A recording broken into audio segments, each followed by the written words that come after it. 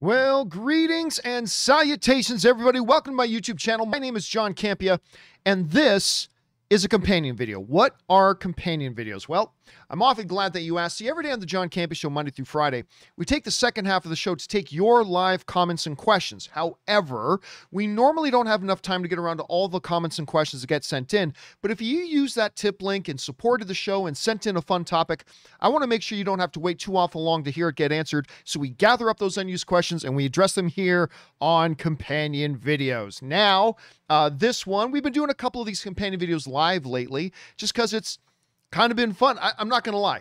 I kind of like doing it live, even when it's unannounced, because I think I only put this up. I put this up like a half hour ago. I put up the notification that we're going to do this about a half hour ago, but I find it kind of fun because I like being able to talk and then look down at the chat board, hear what you guys are saying. Sometimes when I get frozen on something, I say to you guys, hey guys, who was it again that starred in that movie? And you guys are able to tell me that.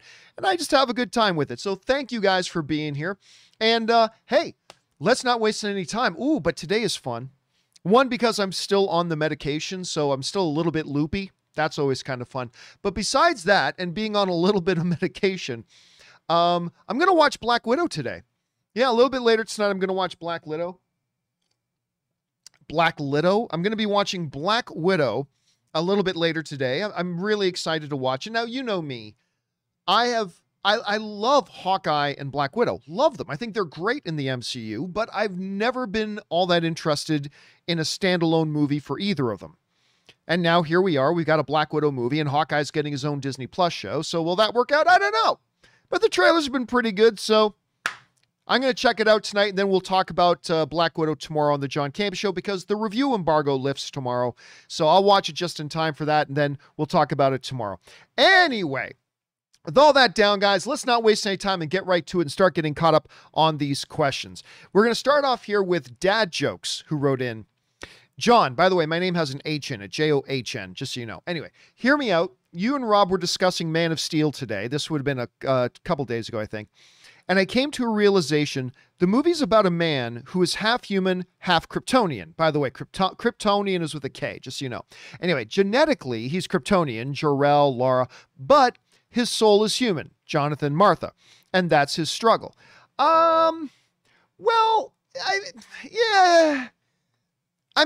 Okay. Let's start with this. Yes, he is very human in development, but he is not half human. He is full-blown Kryptonian. Like, I can say, you know what? I don't know. I feel German. That was a terrible German accent. Forgive me, anybody who's German. I'm just trying my best here. I feel German. Therefore, I am half German. No, it really doesn't matter. I can eat all the Wiener Schnitzel I want. I can, drink as much beer as I want. I can, whatever. It don't matter. I'm not half German. I am still what I am. I'm not half German. So, yeah, he is completely Kryptonian. But yes, you're right. His soul is really more human because he was raised here. I mean, this is where his heart is, but he's still very, very much Kryptonian. But I see where you're going for there. All right, next up. Where are we at? Major Tom writes, one of two. Hey, John, I'll be honest. After Avengers Endgame, I was going to step away from the MCU for a while to focus on other kinds of movies. Then along comes the second Shang-Chi trailer. Well, I think I'm out, but then they pull me back in. Very Godfather 3 there. Shang-Chi, Doctor Strange, Black Panther, and Thor are the only MC movies at this point I'm truly interested in. Other than that, I guess I'm kind of burned out on the MCU after spending 11 years following the Infinity Saga. That's just me. All right, Major Tom. I think you bring up a really good point. Now, I've been talking for a long time now. If you go back to like a year ago on one of my thoughts on walks, I dedicated completely to that there are a number of challenges at post-Endgame. There are a number of challenges that the MCU faces, right? Because, I get it, where you're coming from. We have had a 10-plus year, 20-plus film build-up story arc surrounding the Infinity Stones and the Infinity War and all this kind of stuff. And then we had this major, major crescendo. And listen, after you blow your proverbial load, look, guys, let's talk as mature men here for a second. you know, once we're done, there's not much else we like to do for a little bit, right? We just want to roll over and go to sleep for a bit. We don't really feel like jumping up and going for a jog or doing other, things right away. We want to take it easy for a bit, right? And I compare that in a very juvenile way, of course, but I compare that a lot to how we felt with Endgame. It's like we hit the climax. And it's like, now, where do you go after the climax? How do you get everybody reinvested again? How do you get everybody back on board and, buying into the MCU again and maintaining that enthusiasm and all that kind of stuff? How do they do it? And it's a challenge. It is going to be a challenge. Now, they've started off great. We had WandaVision, Falcon the Winter Soldier, Loki, notwithstanding episode 3, which I didn't like, but Loki episodes 1 and 2 were fantastic. But the real test for has the majority of the audience hit a place that they're actually have MCU fatigue.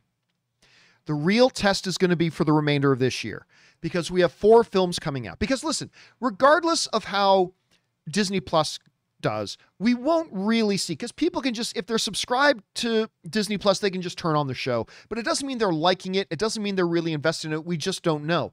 But with the movies, that will be able to gauge.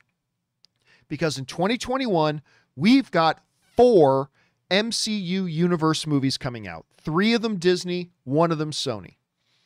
We've got Shang-Chi, we got Black Widow, which I'm watching, and as soon as we're done this stream, I'm going to go watch that. So we've got Shang-Chi, we got Black Widow, we've got the Eternals, and we've got Spider-Man No Way Home. I propose that these 4 movies are going to give us a really good barometer on where the audience is in terms of their enthusiasm and excitement for the MCU post-Endgame. Now, look, obviously, nobody's expecting Black Widow or Shang-Chi or Eternals to come out and make Endgame money. That was the climax money shot of 10 plus years, 20 plus film build out, 30 or 40 big A-list Hollywood stars, blah, blah, blah. Nobody's expecting Shang-Chi, Black Widow to make $2 billion at the box office. I don't even think people are realistically expecting them to make $1 billion at the box office. But how healthy is the audience's enthusiasm for the MCU right now? And these films are a good test because they're a little bit of a mix of recognizable properties that we're very familiar with, Black Widow, Spider-Man, and a mixing in of brand new IP and brand new characters, Shang-Chi and the Eternals. And we're going to see here. We're going to see, because listen, if Black Widow comes out, now Black Widow's going to have a little bit of an asterisk beside it because Disney is doing that stupid ass backwards idea of trying to make you pay $30 and not get the theatrical experience. Pay your Disney Plus membership and pay us $30 and just sit at home in your living room like you do every night and watch a movie that was made for the big screen. Anyway, sorry. That's just, I'm letting my opinion on that subject kind of show here, but it is going to be mitigated a little bit for Black Widow. We're going to have to take the Black Widow results with a little bit of a grain of salt, but still, it's going to be very, very interesting to see how Black Widow does. Fast 9 just opened up to the biggest opening weekend box office in Star Wars: The Rise of Skywalker, right? $70 million. To put that into perspective, the last Fast and the Furious, The Fate of the Furious, which was just released normally, not with the movie theaters trying to recover still, not still on the tail end of a pandemic. Fate of the Furious made $98 million opening weekend.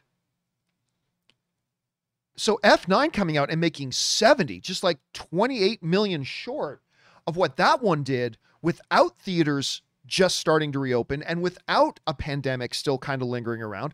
I think it had terrific. I think 70 million for opening of F9 is fantastic. Hated the movie, but I love seeing the kinds of financial results that it's getting. It's great to see people going out to the theater again. How will Black Widow do? Because, listen, if F9 came out and made like $70 million, or made, let me rephrase. If F9 came out and made $40 million, well, then Black Widow would have an excuse to come out and make, 40, 50, 55 million. But I'll tell you what, if you're in an environment where an F9 can make 70, I think it's going to raise a lot of eyebrows if Black Widow doesn't at least do 70, even with the Disney Plus thing factored in. I think it's got to make at least 70. If it makes 70 plus, I think that's totally good and totally healthy. And then we'll see how Shang-Chi does. And again, nobody's expecting Shang-Chi to do as well as Black Widow because everybody knows Black Widow. But how well will Shang-Chi do? How enthusiastic is the audience still for the MCU that when a brand new character hits the screen, how are they going to respond? It doesn't need to be as big as Black Widow, but it's going to be interesting to see how they go. And then we have Eternals. A lot of big name stars, but again, a brand new IP. Are people going to go out and see that? And then at the end of the year, we got Spider-Man No Way Home, a very recognizable character that everybody knows very well. And how will they respond? And I think we're going to get a lot of really valuable information over the next 6 months before the end of 2021 as to where is the audience. Is everybody just as enthusiastic for the MCU as it ever was? Is it not as big as it was when Endgame hit, but still really solid? Or are we going to see some box office evidence that suggests that maybe interest is in the decline? My guess right now is that it's going to be the second thing. I think it's going to be, we're going to see that it's not as big as it was when Endgame was out, obviously, but it's still going to be really strong. That's my guess. And we've got the rest of 2021 to find out. We got 4 movies and their box office results to find out. It's going to be interesting as we go. By the way, Jetfire97 and our friend Iconic Reactions both send in super chat badges in the live chat. Thank you guys. I appreciate that very much. So we'll see. We'll see. And I'm going to get a little bit of a taste of it with Black Widow tonight, and then we'll see where things go. All right. Thanks a lot for sending that in, man. Next up, we've got Willow, who writes, you said that Warner Brothers regrets spending all the millions on finishing the Snyder Cut. They absolutely regret it. Yes. In hindsight, what do you think they should have done? Should they have just released the film as it is, where it was all still unfinished, or released it at all? Yeah, Warner Brothers completely regrets putting that out. They completely regret it. Actually, it's being whispered. Don't know if it's true or not, but it's being whispered that that's one of the reasons why, the Warner Media CEO is losing his job here pretty soon. Whether that's true or not, who knows? But yeah, they spent way more money than a lot of people at Warner Brothers or AT&T or media wanted them to pay to finish it. The end result was not as many people watched it as they kind of hoped there would. The other end result was, instead of the fan base saying, thank you, Warner Brothers, for finishing this movie and giving us a Snyder Cut, whereas it never really existed before. You put up $70 million. You actually made it a complete real thing, and you put it out for us. Thank you, Warner Brothers, for doing that. That's not what the fans did. Instead, the fans doubled down on attacking Warner Brothers and saying, okay, now that you gave us that, now restore the Snyderverse. Do everything for us. And and I think that left them in a place that it's like, oh, okay, so never do anything for the fans, because instead of being grateful, they're just going to double down and demand more, and they're going to create boycotts, and they're going to review bomb your other films. You guys remember what happened with Godzilla versus Kong, whatever. So for that and a lot of other reasons, and listen, by the way, I enjoyed Snyder Cut. I did. I thought it was an improvement over the theatrical version. But that being said, for that reason and many more, Warner Brothers absolutely regrets going back and doing it and putting that out. Now, what should they have done? Well, you presented the only 2 options, really. Just keep it buried, or released it as it was, as an incomplete, unfinished thing. Personally, if HBO Max didn't exist, I would have said they just should have never touched it. They should have just kept it buried and kept it dead. Once HBO Max became a thing, though, I started to believe, because you can go back years now myself. Once HBO Max became a tangible, real thing, I was like, you know what? Put this thing out on HBO Max. Why not? You don't have to invest a single dollar in it. Just take it as it is, this unfinished thing, But, you know, Snyder had edited all the unfinished stuff together. You'd still get the storyline. And as a treat for the fans who are really wanting to see the quote unquote Snyder cut, just release it as it is on HBO Max. I think you would have found that the fan base would have been grateful. I think you would have found that it would have been really interesting for people to probably see even some of the unfinished elements of it. It wouldn't have cost Warner Brothers a bloody dime, other than probably some money in contracts that they would have had to have paid out to some actors for putting that coming together. So yeah, they would have needed to negotiate that, and it would have cost a little bit of money, yes, but not nearly the $70 million. Not nearly the $70 million that they ended up spending that they'll never recoup. It was just lost money. So in a world where HBO Max exists, I do feel that they should have put it out just unfinished. And they should have made a big deal out of it. They should have said, you know what? Fans of Zack Snyder's DC films, good news. Now that we have HBO Max, we are going to take that edited version of the movie that was incomplete, and we're going to make it available on HBO Max for you to see as it is. So you can see the work in progress that was there, and you can see all that, and it's going to be there for you to watch. It would have been a win-win. I think it would have been a win-win. Instead, they spent the extra $70 million. The end result was an even better than the theatrical version, in my opinion. But was it worth the $70 million and all the subsequent backlash and all the doubling down? It just wasn't worth it. And that's why when I talk to certain people, oh yeah, Warner Brothers regrets it. They completely regret it. I still think they should have put it out. Just put out the unfinished thing. I think everybody would have been happy. But maybe I'm wrong about that. Who knows? All right. Thanks for that, Willow. Next up, we've got Daniel K. writes, what if the abomination we see in the new Shang-Chi trailer is actually Fin Fang Foom and the other two met at some random point? I don't think that's a possibility. I mean, of course, you're talking about there's shape shifting involved. There is. But I still don't think that's the point. I don't see why Fin Fang Foom would be competing in a Mortal Kombat kind of stuff. So no, I don't think that's actually a tangible, real possibility. I mean, anything in an MCU thing is possible, but legitimate, like there really is an honest chance that that's the case. I don't think so. Could be wrong, but we'll see. All right, next up. Anton Riley writes, Good Girls has officially been canceled by NBC. Yes, it has. And Netflix won't pick it up. Was watching to support Aaron, but dang, this sucks. Yeah, Good Girls, wouldn't you know it? So Good Girls, which has just finished its 4th season, or is wrapping up its 4th season now. Aaron, who's on our show, Aaron Cummings, gets a role on the show, and it would have been one that would have continued into season 5. You know what really sucks? Here's what really sucks. I got contacted by somebody very well connected, and what she told me was, there is going to be a season 5. It may not be on NBC, but there is going to be season 5. So I get on the phone and tell Aaron, say, hey, Aaron, don't tell anybody this, but I just heard from a very good source there is going to be a season 5. I didn't tell her about the NBC thing. I just said there is going to be a season 5.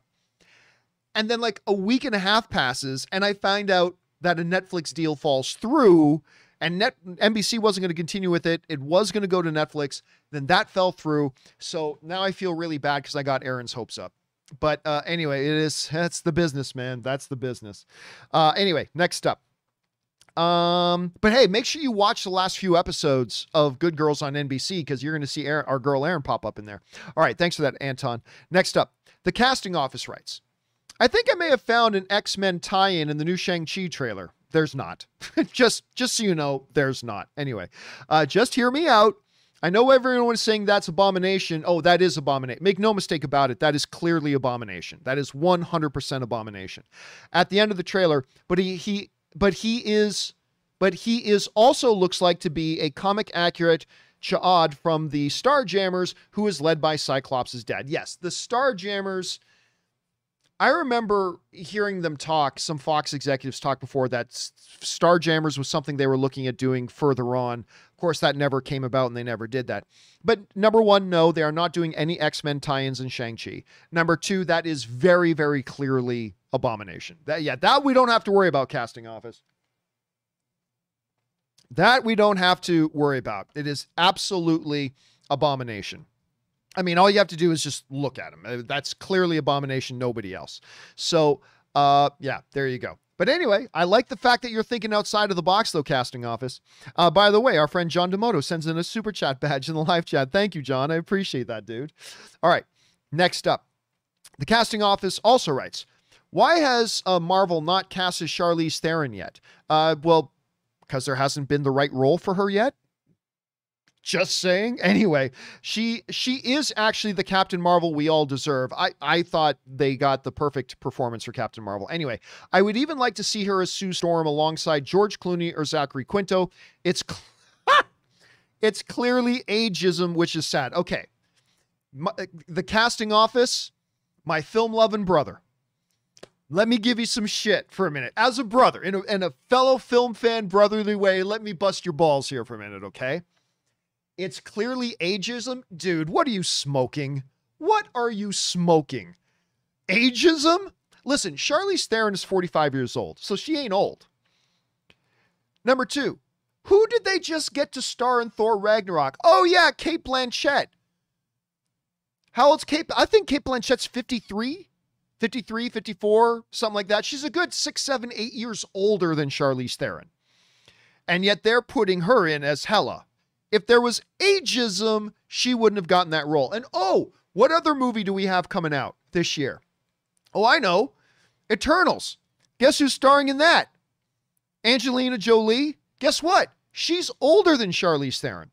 I think by like a year. I think Angelina Jolie is like 46 or 47. So I think she's only older by her than a year. But I'm just saying, if it was ageism, why would they get Cate Blanchett and why would we have Angelina Jolie coming up? So no, it's not ageism. Charlize Theron hasn't been in an MCU film because there's never been a role for her that she was the right fit for. If Kevin Feige thought there was a role that she was right for, you bet your ass they would have gone to get her. And then it's a whole question too about whether or not she even wants to be in an MCU movie or not. That's something you got to consider as well. But again, this whole thing, I want to see her as Sue Storm. Well, okay, but what Sue Storm? Again, I go back to the three Jokers, right? We'll leave Leto out of it because that's too divisive. But let's talk about the three Jokers. Jack, Heath, and Jared. Not Jared, sorry, Joaquin. Right? Three completely different Jokers. Jack was great as Joker for that Joker, but he wouldn't have been good for Heath's Joker. It wouldn't have been the right fit. Heath obviously won an Academy Award for his Joker. Would he have been the right guy to play Joker in Michael Keaton's Batman? No, that wouldn't have been a good fit. The thing is, there's no point in saying Charlize Theron would make a great Sue Storm because you don't know what Sue Storm is going to be like in the movie. We haven't read the script. We've had 4 different Jokers on the movie screen, and all of them have been completely different from each other. So you got to wait till the script's written and then let the filmmakers decide, okay, let's go out and get a really talented person, but we know what type of actor would make a good fit for these things. So there's no point in that. But yes, the notion that the only possible reason Charlize Theron hasn't been in an MCU movie yet is ageism. Well, then why is Cate Blanchett there? Then why is Sir Anthony Hopkins in these things? Then why did Robert Downey Jr. last as long as he did in the MCU? Oh, and he's coming back. Make no mistake, he's coming back. Why do they have Angelina Jolie in there when she's older than that? So I'm just saying she's not there because they haven't had the role for her yet. There hasn't been the right role that she is specifically and uniquely right for yet. So that's that. But hey, I love me some Charlize Theron. So if they ever announce that Charlize Theron's going to be in an MCU film, sign me up. Sign me up right away. All right. By the way, our friend Rampage Predacon sends in a super chat badge in live chat. Thank you, Rampage. Okay. Next up. Okay. And thank you for letting me bust your balls a bit there, casting off. It's good to have you here, man. All right. Next up, Brandon Visconti writes, hey, John and Rob, if he's there, and he's not here, obviously, for companion video. I just saw the trailer for the movie Karen. Whew. And oh my God, it looks horrible on every level. Have you seen the trailer or heard of this shit show? Yeah, I saw the trailer. We were talking about this yesterday, actually. You could have made a wonderful spoof comedy about these idiots like Karen, you could have made a wonderful spoof comedy that really mocks those kinds of people. And that could have been pretty fun and pretty entertaining. They decided to go the horror movie route. Okay, that's fine. I still like the idea of a spoof comedy thing, but they decided to go the horror film route. Oh my God. That looks, again, I haven't seen the movie Karen. Maybe it's the greatest film of all time. I'm only saying what it looks like. It looks like the worst movie ever made.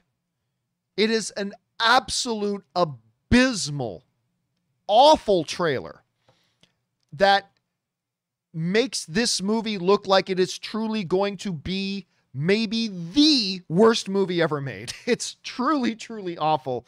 So, yeah, anyway, just looks absolutely, absolutely terrible. All right, next up. Casting Office writes back in. It's clear that DC is done with Henry Cavill. I don't necessarily buy that. I'm not saying that's not true. I'm not saying it's not true. I'm just not saying I'm completely buy into that, but it is what it is. Anyway, I predict he will be headed to Marvel, in which he would make an outstanding Cyclops. Again, you have no idea if he would make a good Cyclops or not, because you have no idea how they're going to write Cyclops by the time they write him. At any rate, I think Tyler Hoechlin should just pick up the movies too. No, absolutely not. The TV shows, the movies are movies. Keep them separate. Do you think any CW actors could cross over into the movies? Not as the characters they portray. Like, could they, like, for instance, could Grant Gustin play something or somebody else in a DC Universe movie? Absolutely. And by the way, I think we're going to see Grant Gustin at least for a quick cameo in the Flash movie. Because remember, in the Crisis on Infinite Earths crossover, Ezra Miller popped up and him and Grant Gustin had a quick little conversation. I believe we're going to see something similar to that in the movie. But at any rate, notwithstanding that. No, I don't think they should suddenly make Tyler Hoechlin. Look, what they do is great for a CW show, and I'm really enjoying it. I don't think that's a big screen Superman. Just saying. And you guys know I'm really enjoying Superman and Lois. I'm really enjoying this show. I really am. But it works for what it is and for where it is. It works really well as a CW incarnation of Superman as a TV show. I don't think that Superman is a big screen Superman. And you may agree or disagree with me. That's totally cool. I could be way off on that, but that's just kind of my take on that. But yeah, we'll see. And I am not convinced that WB is done with Henry Cavill yet. It very well could be. I'm just saying I'm not convinced of that yet. Okay. Hopefully he'll come back, but we'll see. All right. Suthius writes, I was wondering when Shang-Chi takes place. Well, after 2 trailers out now and looking for background visuals for cues, I now think Shang-Chi takes place in 2022 or early 2023 before everybody was brought back with Tony Snap. Also, being a car guy, first clue for me was the red BMW M8 shown in the first trailer, which that specific model has years 2020 to 2022. 2023 has not been revealed yet. Second clue is Abomination himself. It would make sense that Abomination somehow got free during the blip. Yeah, see, I think that's a great question, Suthius. When does this take place? That's a very good question. My guess is it takes place exactly when it should. It should be quote-unquote present day by MCU standards. It should happen around the same time or shortly thereafter the events of WandaVision, Falcon and Winter Soldier. It should be present day. And I think you're right. I think the whole idea about Abomination being out was probably as a result of the snap. Probably. I don't know. We'll find out for sure in the movies. I don't think the cars can tell you because obviously if the year is supposed to be like 2024, 2025 in the MCU at this point, we don't have those cars, right? So the best that they can do is give us a modern car by our definition. But it very well could be exactly the way you're describing it, Suthius. It might be that Shang-Chi takes place during the blip. I have a feeling, though, it happens after the blip, much like the events of WandaVision and Falcon the Winter Soldier. That's my guess. We'll find out if we're right or not soon enough. All right, by the way, Dragon10 sends in a super chat badge in live chat. Thank you, Dragon10. Appreciate that, man. All right, next up. Anton Riley writes, Conan O'Brien just had his last late night show episode on TBS. Yes, he did. He's moving to HBO Max sometime soon. Well, he's not really moving because he's not doing a late night talk show host anymore. He's doing more of a variety show, which, think closer along the lines of A Living Color, Saturday Night Live, SCTV. Apparently they're describing it as a late night variety show, not so much the Tonight Show kind of format. Anyway, that's my understanding at any rate. Was definitely my favorite late night TV host. He was the funniest and the most genuine. Wishing him good luck on his move to streaming. Yeah, you know what? Here's the funny thing about Conan O'Brien. Everybody says they love him, and nobody watched him. I'll never forget. And by the way, I am a fan of Conan O'Brien too. I just always found it odd that everybody says they like Conan O'Brien, but nobody watched Conan O'Brien. Back when the whole Tonight Show fiasco was going on and they were going to pull him off the Tonight Show and Jay Leno was going to come back. And I remember everybody came out with people who never watched Conan O'Brien were walking around with Team Coco shirts. And I remember we had this debate once and I said, here's the thing. All these people who are Team Coco, where have you been? Because the reality was the numbers were dropping. When Conan O'Brien took over, the numbers started to decline, and they never stopped declining. Now, I'm not saying I'm a bigger Jay Leno fan than Conan O'Brien, not at all. But once they brought Jay Leno back in, their numbers stabilized again. And then even when he was making the move to TBS so many years ago, everybody's like, yeah, now he's going to become the king of late night. But again, where are all these people who are wearing their Team Coco shirts? Where are you? Because you're not watching his show. I just always found that very strange and very odd because that dude was hilarious. Is hilarious. And I will watch his variety show with great interest once it gets on to HBO Max there. But yeah, it is the end of a great era. He truly is one of the great late night hosts. I put him up there. I mean, my all-time favorite late night host is David Letterman. I still think David Letterman was the best. Incredibly intelligent, so smart. He was also a great interviewer. He was a really good interviewer. And his humor was just so dry. I don't know. Him, Paul Schaefer. Yeah, I even prefer, now I'm too young to really remember Johnny Carson doing it. Everybody who knows the TV industry will say Johnny Carson is the GOAT. Maybe he was. I just never watched enough of that because of my age. But David Letterman was my all-time favorite. And by the way, I really like it. I like a lot of the late night guys, but Conan was fantastic. He was really, really good. Anyway, there's that. Okay, next up, we've got Darian, who writes, hey, John, and whichever phenomenal co-host is on today. Well, unfortunately, none of them are here right now. Me and my friends decided to finally embrace the absolute pinnacle of geek life and start a D&D campaign. Very nice, my friend. Very, very nice. Of course, me and Ann play D&D, big D&D culture around here. Star Wars themed. I've been chosen as GM, and I'm super nervous and slightly overwhelmed. Tips. Well, I mean, my first thing to you, Darian, would be, let me see if I can find this here quickly. If you want to play a Star Wars theme thing, don't play a D&D game. Play an actual Star Wars game. Now, hold on a second. Let me see. Star Wars RPG West End Games. Let me see if I can find an image of this for you. A game that I play a whole bunch, and we're getting a new campaign going here pretty soon, is the Star Wars role-playing game. The best one ever. Now, there have been many iterations of the Star Wars role-playing game. To me, the best one ever, though, was one that's no longer in print, but you can still find these. And if you can't, you can find physical copies. If for whatever reason you're having a hard time finding physical copies, and if you can't find one with this exact cover, don't worry about it. There are others with variant covers. You can find the PDF to it online. This right here is my favorite role-playing game of all time. It utilized what's called a D6 system, which was incredibly intuitive.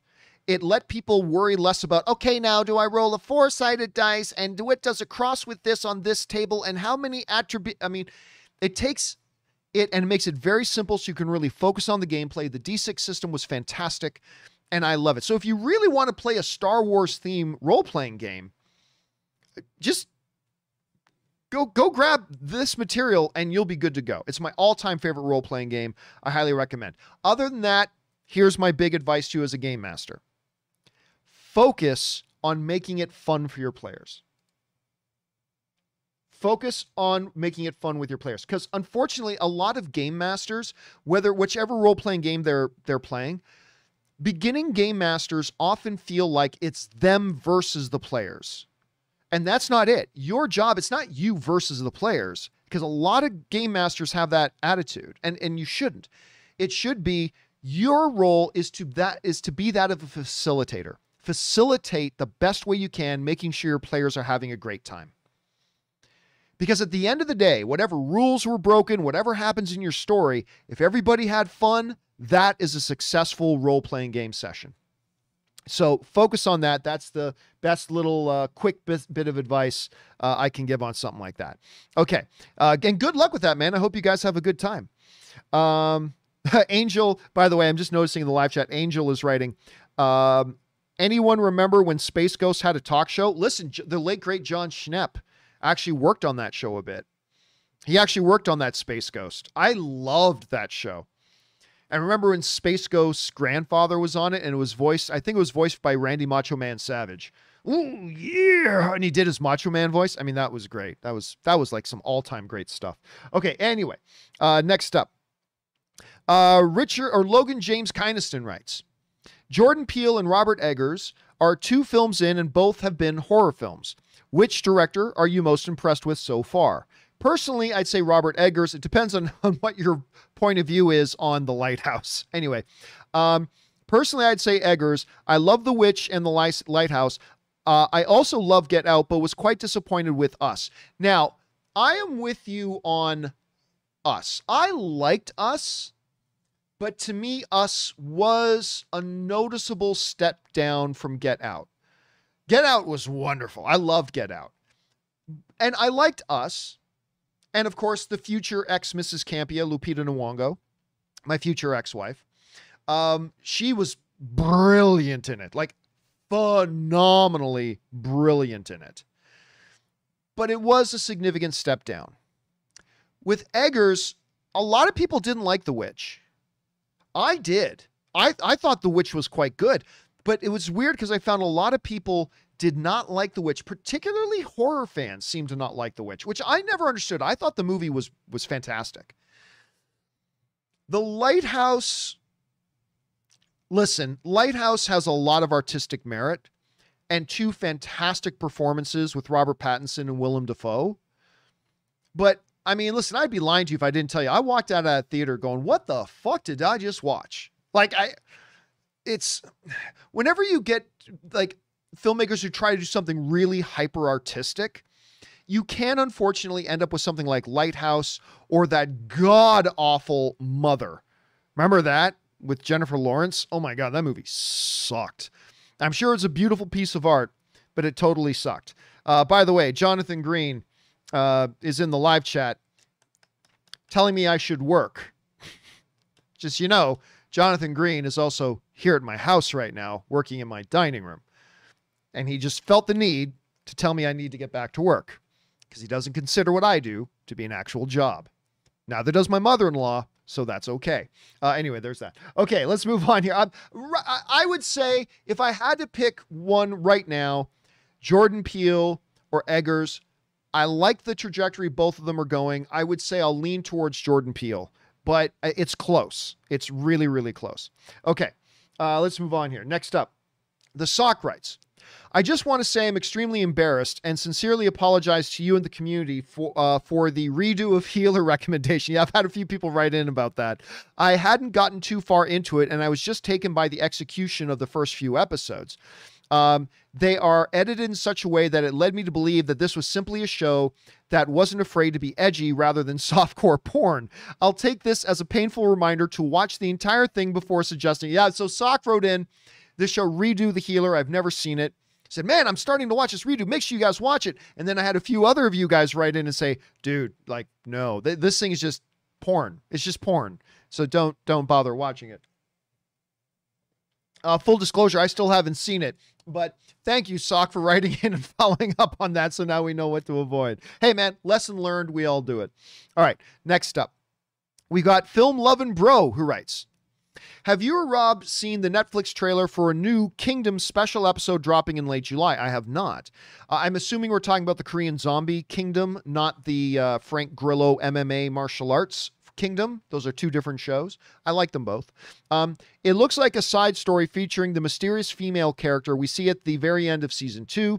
Color me excited. The Koreans do zombies right. Listen, that's a really impressive show. Now, my friend Kaori, who you guys know, she was trying for a while to get me and Ann to get on board and try Kingdom, and we just avoided. It's like, really? Another zombie show? I don't need another zombie show. I finally did check it out, and it's really good. It's really good. I've enjoyed it. But no, I have heard of this, but I have not seen that trailer yet, Film Lovin' Bro. So that will be high on my radar. It will absolutely be high on my radar. Okay, next up. Let's see here. CC and More writes, hey, John, thank you for recommending What We Do in the Shadows. Love that show, man. Couldn't find the film. Oh, find the film. Find whatever you have to do. Find the movie. It's incredible. And it's the basis for the show. Anyway, I couldn't find the film, but I binged the entire series in 2 days on Disney Plus, and I couldn't stop laughing. Season 3 is premiering September on FX and hopefully on Disney Plus for international fans. I'm sure it will be. Yeah, listen, you know what? I didn't even want to watch the show, because the movie by Taika Waititi, What We Do in the Shadows, is so bloody good. Like, I don't even know how to explain it to people how good it is. And of course, Taika Waititi slipped in that little What We Do in the Shadows joke in Thor Ragnarok. It's like, what would that be good against? I don't know, 3 vampires? Huh? Get it? Anyway.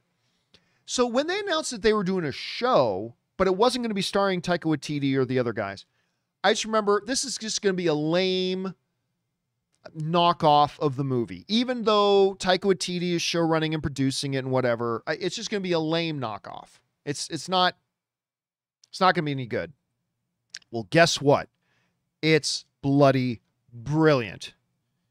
What's this one character's name? Is it Jack Daytona? I think that's the name. By the way, Adam Mohammed and S Beam both send in super chat badges in the live chat. Thank you, guys. I appreciate the support very much. So what was his name in the one episode? It was either Jack. What was his name? Something Daytona. It was something Daytona. Like, do you guys remember what it was? It was something Daytona. I cannot remember what it was, but with Jackie, I think it was Jackie, not Jack Daytona. I think it was Jackie Daytona. That's okay. Max Cohen just puts in, yes, in the live chat was the first one putting Jackie Daytona. Arlen, Angel, Lucid are all saying Jackie. Yeah, so your guys are right. It was Jackie Daytona. Human bartender, whatever it is he would say. That was the episode with Mark Hamill in it. By the way, the Jackie Daytona episode, probably my favorite episode of What We Do in the Shadows so far. But guys, yeah, listen, if you have not checked out either the movie or the TV show, What We Do in the Shadows, get on them both. Start with the movie.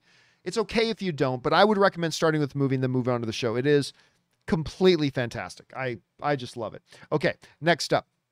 We've got Glasses on Glasses writes, love Superman and Lois, but the trope of no one recognizing him as Clark is out of hand. Well, I mean, it's been out of hand since the day the character was created, but it is now a part of his mythology, so you just got to go with it. Is getting out of hand. Can he at least vibrate his face like the CW Zoom did when around people he knows? Side note, why does Zoom vibrate his face when he wears the masks? All asked in fun. Well, I don't think it was Zoom that did that. I think you're thinking of Eobard that did that, the reverse flash. I think he did that. Listen, it's the glasses, no glasses. What are you doing? Oh, I'm just watching John Campia doing a YouTube video. Oh my God, where did John Campia go? I thought I was watching the John Campia. Oh, he's back. John's back. Don't worry about it. It's all good. Listen, that whole ridiculous thing of Superman Clark and his glasses, of course, it's the butt end and the punchline of jokes for decades and decades and decades and decades. But at this point, it is just so ingrained into the mythology of Superman that you can't change it at this point. You just can't. Clark, Superman. Clark, Superman. It's just so much a part of his mythology, his story, his history, the tradition of the character. At this point, man, you just gotta go with it.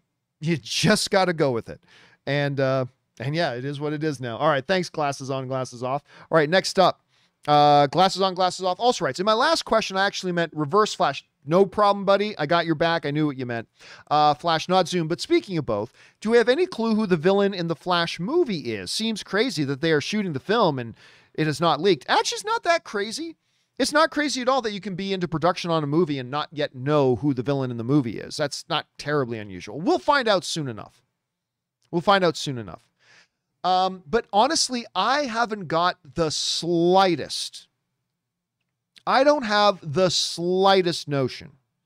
The only guess I have, and guys, let me ask you in the live chat, who you think it's going to be. But Dragon 10 just said somebody that I actually think they're going to do, and that's Reverse Flash. Not the one from the TV show, but I do think it's going to be Reverse Flash. Because a lot of this show is obviously a lot of this movie is obviously going to be very influenced by the Flashpoint storyline. Not that it's going to be a beat for beat Flashpoint, but it's obviously very influenced by it. And Reverse Flash seems to be a good barometer for that. By the way, Ben Rayner, Jimmy, they're all saying Reverse Flash as well. Sakuri is saying that he actually thinks the Flash himself will be the villain, which is possible. You know, another version of Ezra Miller being the villain. I could see that happening too. But we'll find out soon enough. All right. Let's move on here. Next up, Noobs writes, recommendation, films about mentalists. First, The Great Buck Howard. Nice little movie with Colin Hanks, Emily Blunt, and John Malkovich. Second, Red Lights with the young Liz Olsen, Cillian Murphy, Sigourney Weaver, and Robert De Niro. Have you seen them? Nope. I know of The Great Buck Howard. I know of that movie, but I've never seen it. I don't think I'm aware of Red Lights. That's weird. No. I'm not familiar with those. I mean, a young Liz Olsen, cool. Cillian Murphy, Sigourney Weaver, the great immortal Sigourney Weaver, Robert De Niro. I mean, that's a great cast, but no, I've never seen that. Have either of you guys watched this stuff? If you have, jump down in the comments section, let Noobs know. Thanks for the recommendations on that, Noobs. All right, next up, Noobs also writes, more recommendations. Films taking place in one location. Buried with Ryan Reynolds. Totally should have gotten, honestly, no hyperbole here. He should have gotten an Academy Award nomination for Buried. Second, Locked. That's with Tom Hardy. Fantastic. Third, Exam. I'm not familiar with that one. Lesser known thriller with Gemma Chan. Highly recommended. Goes to show that if you have a great story, it doesn't take much to tell it. Love film fan family here. Well, thanks so much, Noobs. And listen, that goes to the point. You know, I've mentioned once a few times that I took something called the 2-day film school. And the reason I signed up for it is because I heard Quentin Tarantino recommend it. So I went down to Hollywood to Raleigh Studios and took the 2-day film school with a guy by the name of Dove S.S. Simmons. And he said to start off the 2-day, session, he said something really interesting. He was trying to demystify the idea of movie making. And he said something really cool. He said this. He said, everybody asks me, how do you make a movie? I'm going to tell you right now how to make a movie. Are you ready? Here you go. Get a camera and point it at some friends. Hit record and say action. About 2 hours later, stop the recording and say cut. There, you've got a movie. And as reductive as that is, he makes a great point. And he actually, in those sessions, he talks a lot about single location movies. Like, because think of a movie like Sylvester Stallone's Oscar. God, I love that movie. If you guys have never seen Sylvester Stallone's Oscar, you totally should. I got to see if I can find it right now. Hold a second. Oscar Sylvester Stallone. Let me see if I can find an image of this. I bloody love this movie. I love this movie. If you haven't seen it, you totally got to see it. It's called Oscar. But for the most part, Oscar takes place in one location.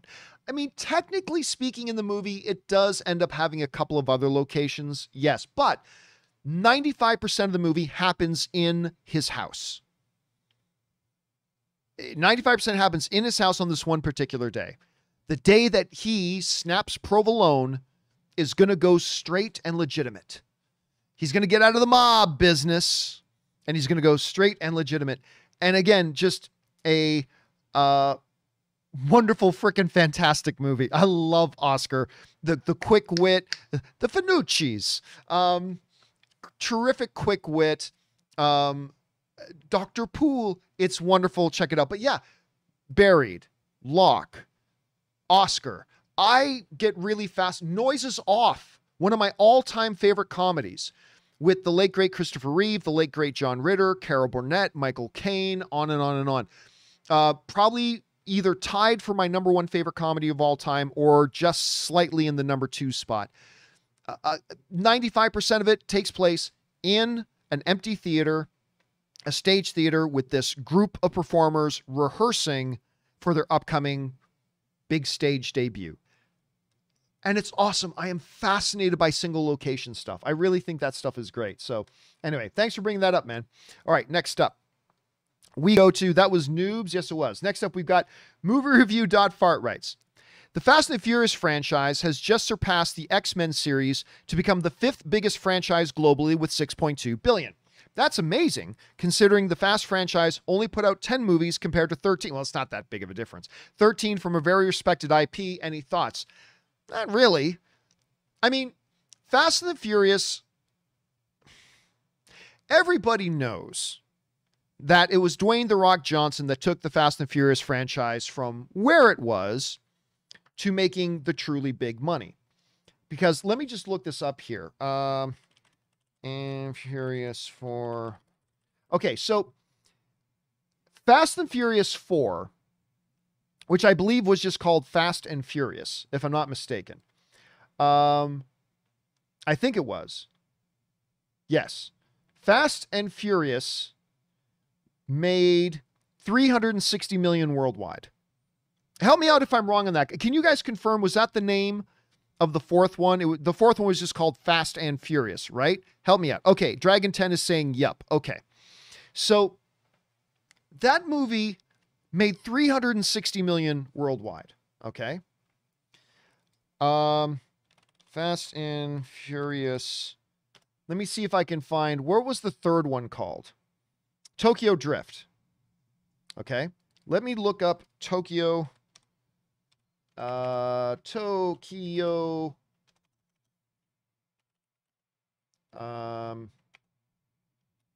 Drift. Let me see if I can find this. Okay. Fast and the Furious Tokyo Drift made $158 million. Okay. So $158 million, $300 million in the fourth one. Yay. Okay. Okay. Now, let's look at Fast and the Furious once Dwayne "The Rock" Johnson came in. Once Dwayne "The Rock" Johnson came in, and I can't even remember the name of it. Fast 5 was the name of it. First one that Dwayne "The Rock" Johnson shows up. Guess what? The box office doubled. Doubled. Roughly doubled to $626 million. To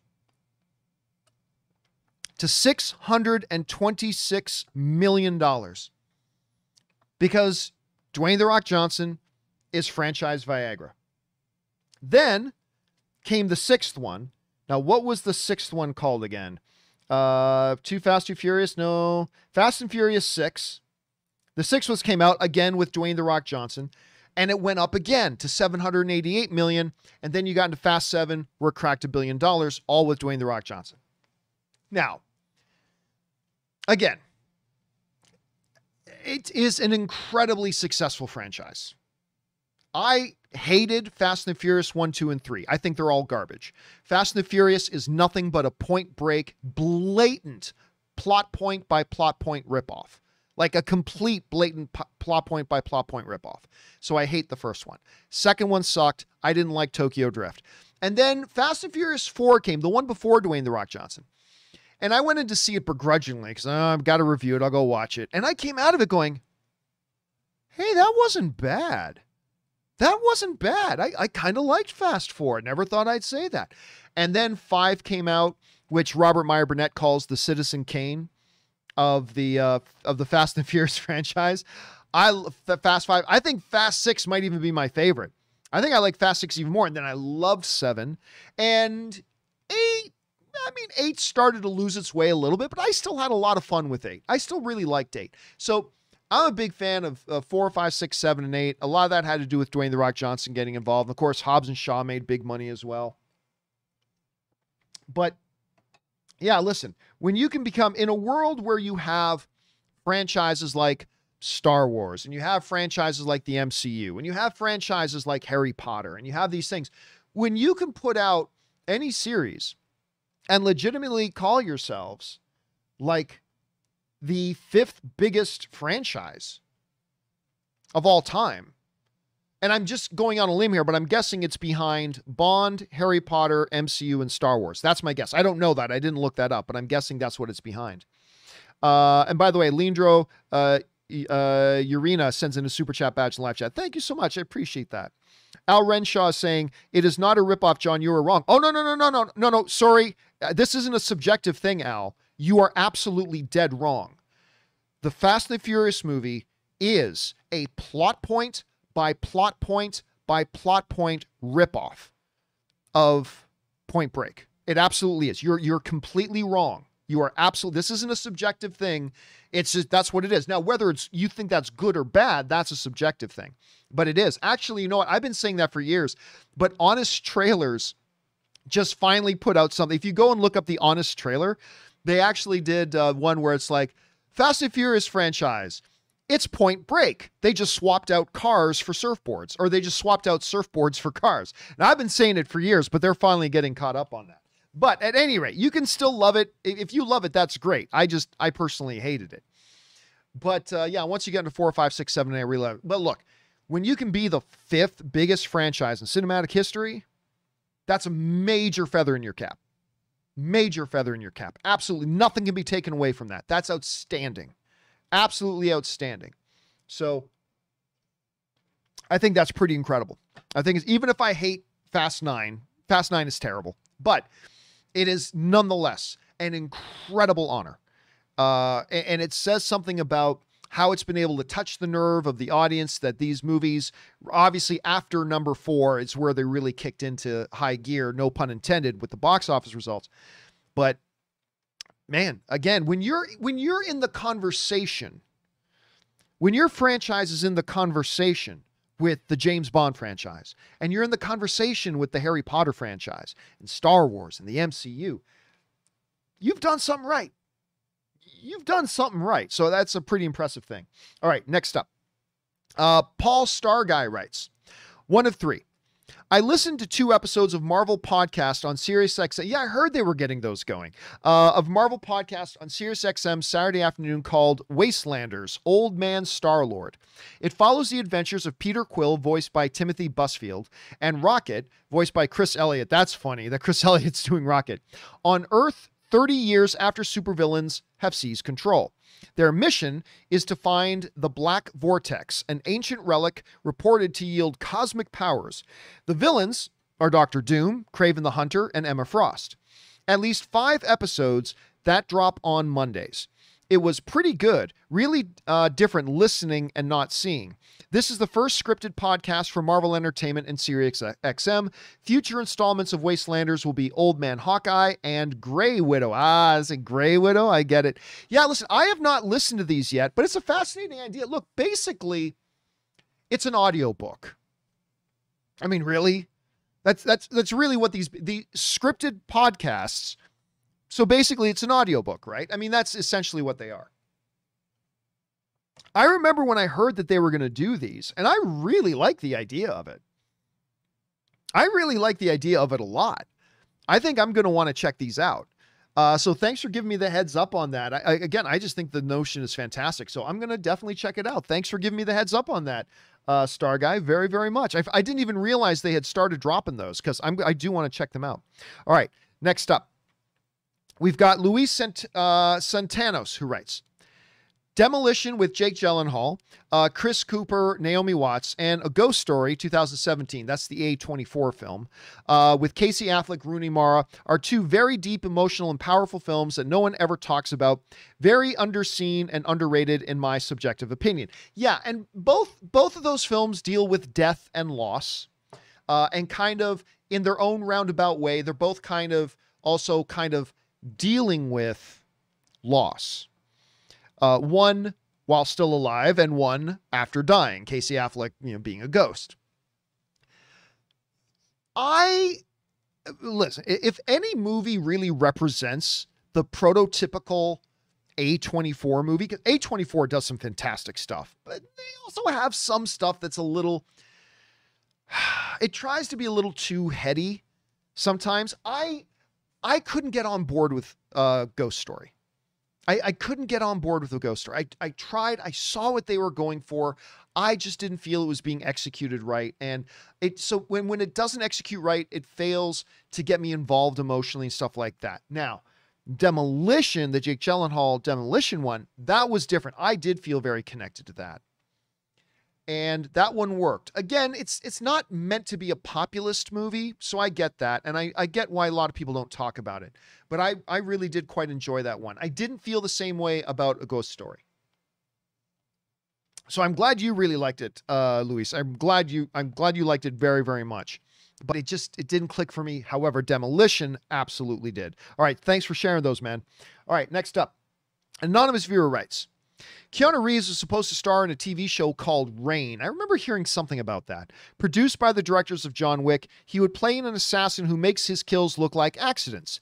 Never heard any more news on the project. Do you know anything about it? Zero. Actually, I'd be curious. If I go over right now to Rain, let me see if I can... actually, let me go to Keanu Reeves's... Let me see if I can go to Keanu Reeves' IMDb here and see if the project is even listed on his thing. Now, it's still listed as a TV miniseries on his IMDb page. I'm looking right now. He's got a couple of things on his upcoming list. He's got Matrix 4. He's doing one of the voices in DC League of Super Pets. He's got John Wick 4, John Wick 5, and Rain. I have heard nothing more about it, though. And it looks like no other cast has been added. So I don't know. This may be one of these things that just dies in development hell. Maybe yes, maybe no. We'll find out. But I have heard nothing more about it, like, at all. So I don't even know if it's actually still going. It's listed on his IMDb. That doesn't necessarily mean anything. So we'll see how that progresses. We'll keep an eye out for it, though, Anonymous. All right, next up. And this will be our final ones of the day. From Omar the Bronx, who writes, 1 of 4. Hey, John, and I hope Rob is there. Rob is not here, obviously, on a companion video. He referenced American Ninja, which puts him in God status. Dude, I talk about American Ninja and the Shokasagi Ninja movies and Gymkata, and I talk about them all the time, too. Anyway, American Ninja, which puts him in God status. I wanted to give a take on world building in regards to the MCU and Star Wars. I like Shang-Chi. I have some of the comics. I love ninjas, but my interest is exacerbated by the relation it has to the world and characters that we already know. In my head, I'm thinking, wow, Shang-Chi is a better martial artist than Cap and Black Panther. And how does this story fit in? For me, it's all in relation. This is what I think the Star Wars sequels got wrong. Rey, Finn, and Pope, I think you mean Poe, were cool characters. But I was really interested in their relation, not biologically, and interaction to the existing characters that we love. Do you guys find that your interest in Shang-Chi, the Eternals, and even if there was a Glue Man movie, is enhanced by just taking place in the MCU? Thanks, guys. All right, thanks for sending that in, Omar. And by the way, Mal3D sends in a super chat badge in the live chat. Thank you, Mal. I appreciate that, man. Listen, no. Again, everybody looks for formula. What's the formula? When The Godfather came out, arguably the greatest movie of all time, nobody looked at it and says, how does this tie in to other movies? And it didn't. It's just a standalone original film, arguably, by some people's measurements, the greatest film ever made, depending on who you ask. Star Wars. When Star Wars came out, it had no connection to anything, right? Do these movies have to have these connections in place? They don't need to. No, it's all, listen, it's not the formula. Everybody take a moment, take a deep breath, and repeat after me. It's not the formula. The formula is not what makes a movie good or bad. It's at the end of the day, are they able to execute a good story with good characters and do that in such a way that it becomes compelling to the audience? Because there's lots of movies out there that plug in and connect to previous works and stuff like that, and they're absolute garbage. And there's lots of movies that don't do that, and they're absolutely fantastic. It's not the formula. You know, first of all, let me just say this. The Force Awakens, in my opinion, is bloody fantastic. I think it's bloody fantastic. I think it is the best Star Wars thing ever, other than the original trilogy. I really do. I think it's fantastic. I mean, I remember me and John Schnepp, we would like literally go to watch The Force Awakens like 3 times a week because our studio was right across the street from the AMC Burbank 16. And we just go, okay, well, we got whatever until our next show starts or whatever. And you know, we can take lunch and, you want to walk over there and go see The Force Awakens again?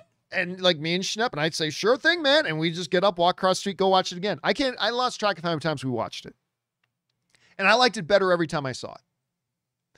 Now, of course, it ended up in the complete train wreck that is The Rise of Skywalker, granted. But, you know, The Rise of Skywalker wasn't a complete wreck because it didn't have those connections. Nor was the first one fantastic because it didn't have those connections. It's just that there were 2 different movies. It wasn't about formula. It was about the execution. So, no, I don't need... You listen, you can do... hey, here's a good example. Superman and Lois. Superman and Lois. They have had no connection so far at all in any way, shape, or form to the greater CW verse. Not a single reference to anything in any of the other Arrowverse shows. Not a one. And it's the best thing they've done in years. I'm loving this show. Not because it's not connected to the other CW stuff, but it's just great. And you have to take note that it's great and it's not connecting to any of the other things. So no, look, I go into a movie, and I'm only speaking for myself here. I go into a movie looking for a great experience. And if you can give me a great experience with characters having connections to other movies or past episodes or, you know, original things, great. If you can give me a great experience with that stuff connected, fantastic. If you can give me a great experience without that stuff connected, fantastic. One doesn't equal the other. Having it doesn't mean it's going to be good. Not having it doesn't mean it's going to be bad. So yeah, I would say we just need to move beyond the whole idea of the formula. What's the formula? That's just my take on it, Omar. And by the way, you can evaluate things and have your own experience for the way you're built. I'm just expressing the way I experience them from the way I'm built. And it's all subjective, and it's great that we look at it differently, and that's fantastic. But it's my job to tell you how I see it and why I see it that way. But that doesn't mean that I'm right and you're wrong. Not at all. It's just how I kind of look at it. All right, guys, listen. That will do it for now. Tomorrow, we have the John Campus Show with me and Robert Meyer Burnett. I look forward to you guys joining us for that. And we are going to do more. We're going to pick up with TVA's Lost Agents. Has a bunch of things to say there. The Sock, Mr. TJ Lynn, and others. We will get around to those, and we will pick up right where we left off once we get to the John Campus Show tomorrow. I hope you guys will come and join us for that. It's going to be an awful lot of fun. Also, don't forget, tomorrow, let me see if I can find it here. I might have lost it. Oh, no, there it is. There it is. Let me bring it up here. Tomorrow at 4 p.m. in the afternoon, 4 p.m. tomorrow afternoon, we are going to be doing because tomorrow is game day. So tomorrow at 4 p.m., we're going to be doing our Loki episode 4 pregame show. Because we're going to do it, and then a few hours later, we're going to watch Loki episode 4. But tomorrow at 4 p.m., Los Angeles time, we are going to be doing our Loki pregame show. I hope you guys will join us for that. After, of course, you join me and Rob for the John Campus Show in the morning. Anyway, guys, thank you so much for coming and hanging out and joining me as we do the as we did this companion video live. Really appreciate it. Thanks to all of you guys in the live chat. Thanks to all of you who sent in those tip questions, by the way. Number one, because you gave us great fun things to talk about. But number two, you actually tangibly supported this show while you did it. And all of us involved at the John Campea Show, thank you guys so much for that support. Okay, guys, that'll do it for me. Thanks a lot for being here. My name is John Campea, and until next time, my friends, bye-bye.